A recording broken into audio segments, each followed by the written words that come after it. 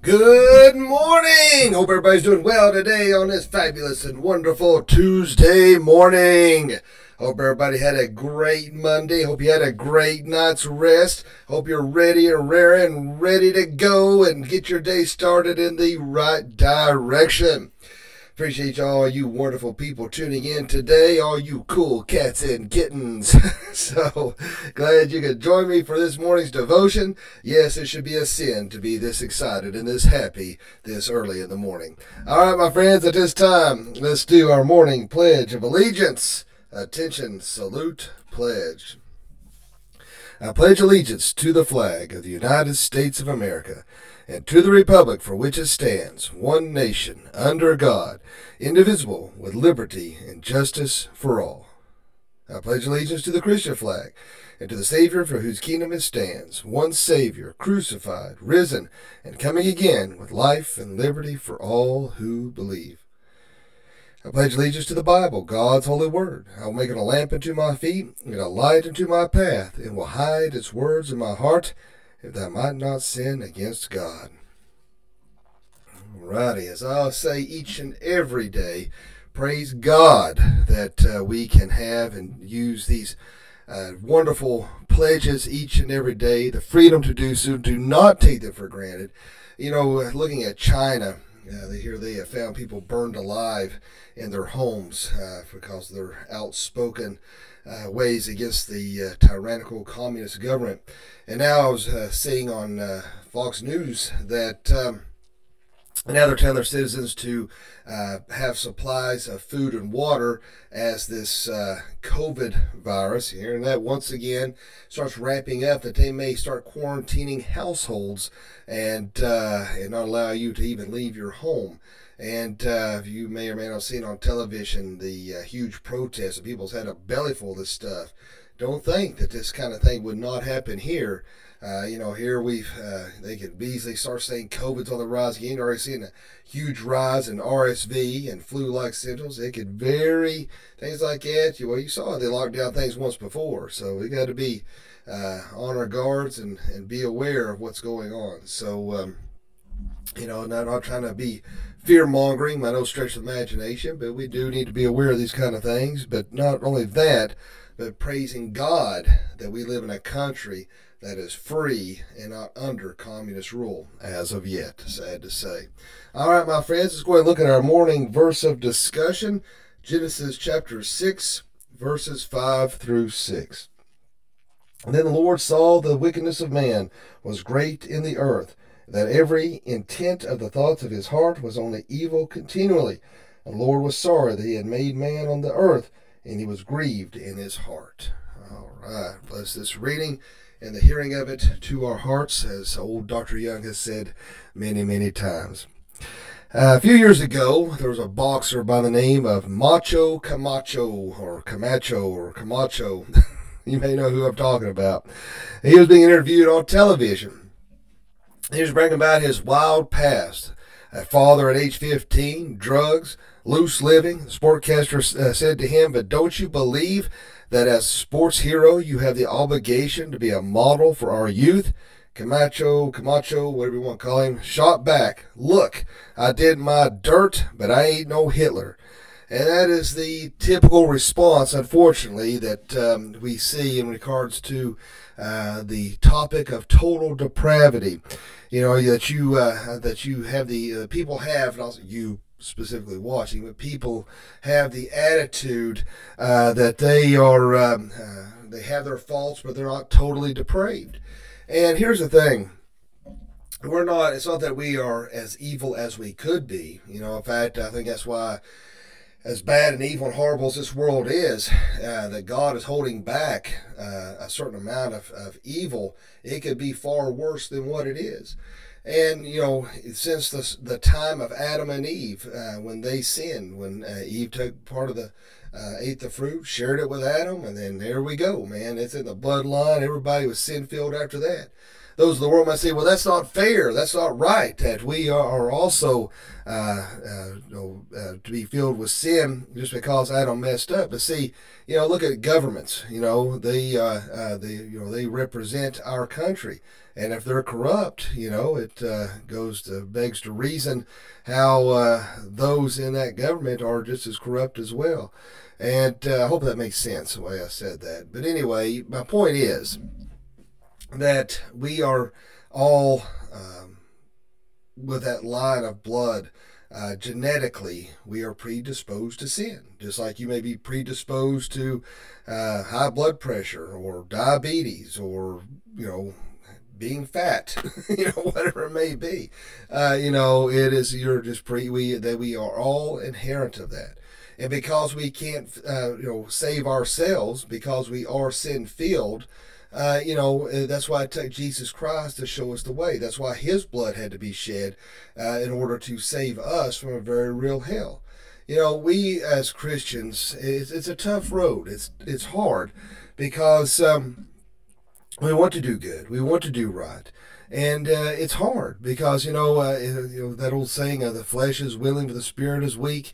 I got that wrong. The spirit is willing, but the flesh is weak. Because, we try to do good, and we may do good for a little while, and then we mess up, and we screw up over and over and over again, and it gets old. It really does get old. And, you think, well, the battle is just wearisome. And, it just, you wish you could just do things right all the time and not hurt the Lord and do the things that are wrong. Then you mess up, you're like, oh, God, forgive me, I've screwed up again. Every single day of my life, I screw up. But praise God for his grace, his sovereignty, his forgiveness, his love for us. And so praise God for that he does that for us. But I was going to try to find, there's something here I was wanting to read to you. Okay, here's what I was trying to say here. That's why I wanted to clarify when I was talking about government. I'll just read this whole little paragraph here. That way it'll make more sense. Because I'm afraid that when I said about government, maybe I didn't say that correctly. So let's specify on that. Adam was a representative of the human race, so that his sin was charged to all who followed. Some were protest. That's not fair. Several things must be said. First, there's nothing unfair about the concept of representation. Our entire government is built on it. The decisions our elected officials make affect us, but you may still protest. I didn't vote for Adam to represent me, but God did. God determined that Adam's choice would represent the human race. We have no reason to believe that we would have acted any differently had we been there ourselves. When our representative fell into sin, the human race was linked to him, so that all born in sin. We are not sinners because we sin. We sin because by nature we are sinners. That is what total depravity means. So hopefully that makes more sense. I kind of threw that out there and I thought, I don't know if that made a lot of sense. So that way there, it's clarified, and that way hopefully that'll kind of pull that more in together for you to better understand what I was trying to convey there. But anyway, Jesus Christ, he taught about depravity in our hearts. In fact, in Mark 7:20 through 23, that which proceeds out of the man, that is what defiles the man. For from within, out of the heart of men, proceed the evil thoughts, fornications, thefts, murders, adultery, deeds, coveting, and wickedness, as well as deceit, sensuality, envy, slander, pride, and foolishness. All these evil things proceed from within and defile the man. And then again, we see Jesus teaches again in John 8:34, everyone who commits sin is the slave to sin, and that only he could set us free. And so we see that time and time again. We see Romans chapter 8, verses 7 through 8, 1 Corinthians 2:14, 2 Corinthians 4:4, Ephesians 2:1 through 3. We see all these things, how we were dead in our trespasses and sin. It is Jesus Christ that gives us life. That's why we are predestined. That's why we are the elect. That's why we are the redeemed. We are sanctified, glorified through Jesus Christ. In and of ourselves, we cannot merit our place in heaven. We cannot save ourselves. We can never be good enough. And that is the problem with so many people in this world today. They think their goodness is going to get them in. And that's why you have these mega church pastors who read the Rick Warren baloney that is out there in regards to the seeker sensitive movement.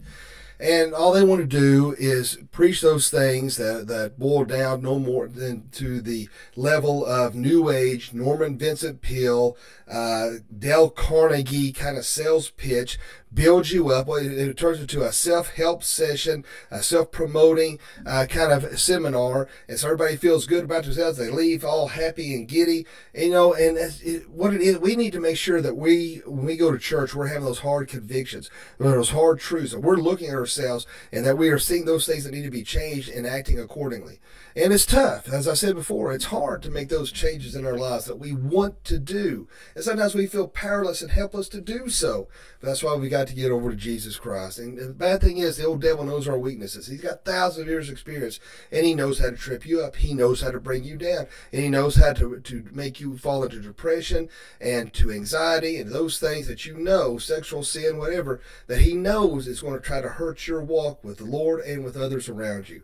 That's why we have to stay on our knees. That's why we have to pray. We have to stay in the Word. That we're constantly looking in the mirror and not forgetting who we are once we walk away, as God's Word talks about, but to actually see those things and make those necessary changes to draw closer to God each and every day. So, my friends, that's what we have to do, and that's what I'm urging you today, is to make those changes. Realize that God has not given up on you, and that Jesus loves you. He died for you. And once you accept Jesus Christ, your Lord and Savior, don't mean that the pains won't be there, that the battles won't be there, but he gives you the strength to endure and to persevere, and then one day you'll hear, "Well done, good and faithful servant." Let us pray.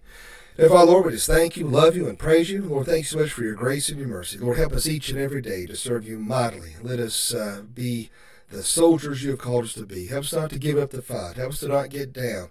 And when the devil tempts us, and sometimes when we fall into that temptation and we mess up, Lord, help us to understand your grace and your mercy and your forgiveness. Continue the battle, continue the fight. Lord, if there's anyone watching and listening this morning that doesn't know you, let them pray this prayer. Dear Jesus, dear God, forgive me of all my sins. Jesus, I know you died on the cross for me. I know you rose from the grave for me. Come into my heart and save me. Fill me with the Holy Spirit. Lord, be with us, lead, guide, and protect us till we meet again.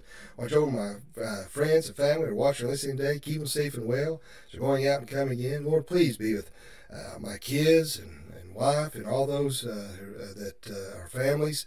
Just spend a holy edge of protection about them. Keep them safe and well. Let them get to their destination back safely and problems and complications. Bring them home safely. And Lord, help us all to work hard, to be a light in a world of darkness, to not fall into temptation, to sin, and not to fall into the traps of cultural society, but stand firm on the gospel of Jesus. In your name we pray. Amen. Well, my friends, I do hope everybody has a great day today, a fantabulous day. And remember, live each day as if it were your last, because one day it will be. Thanks for watching, and God bless.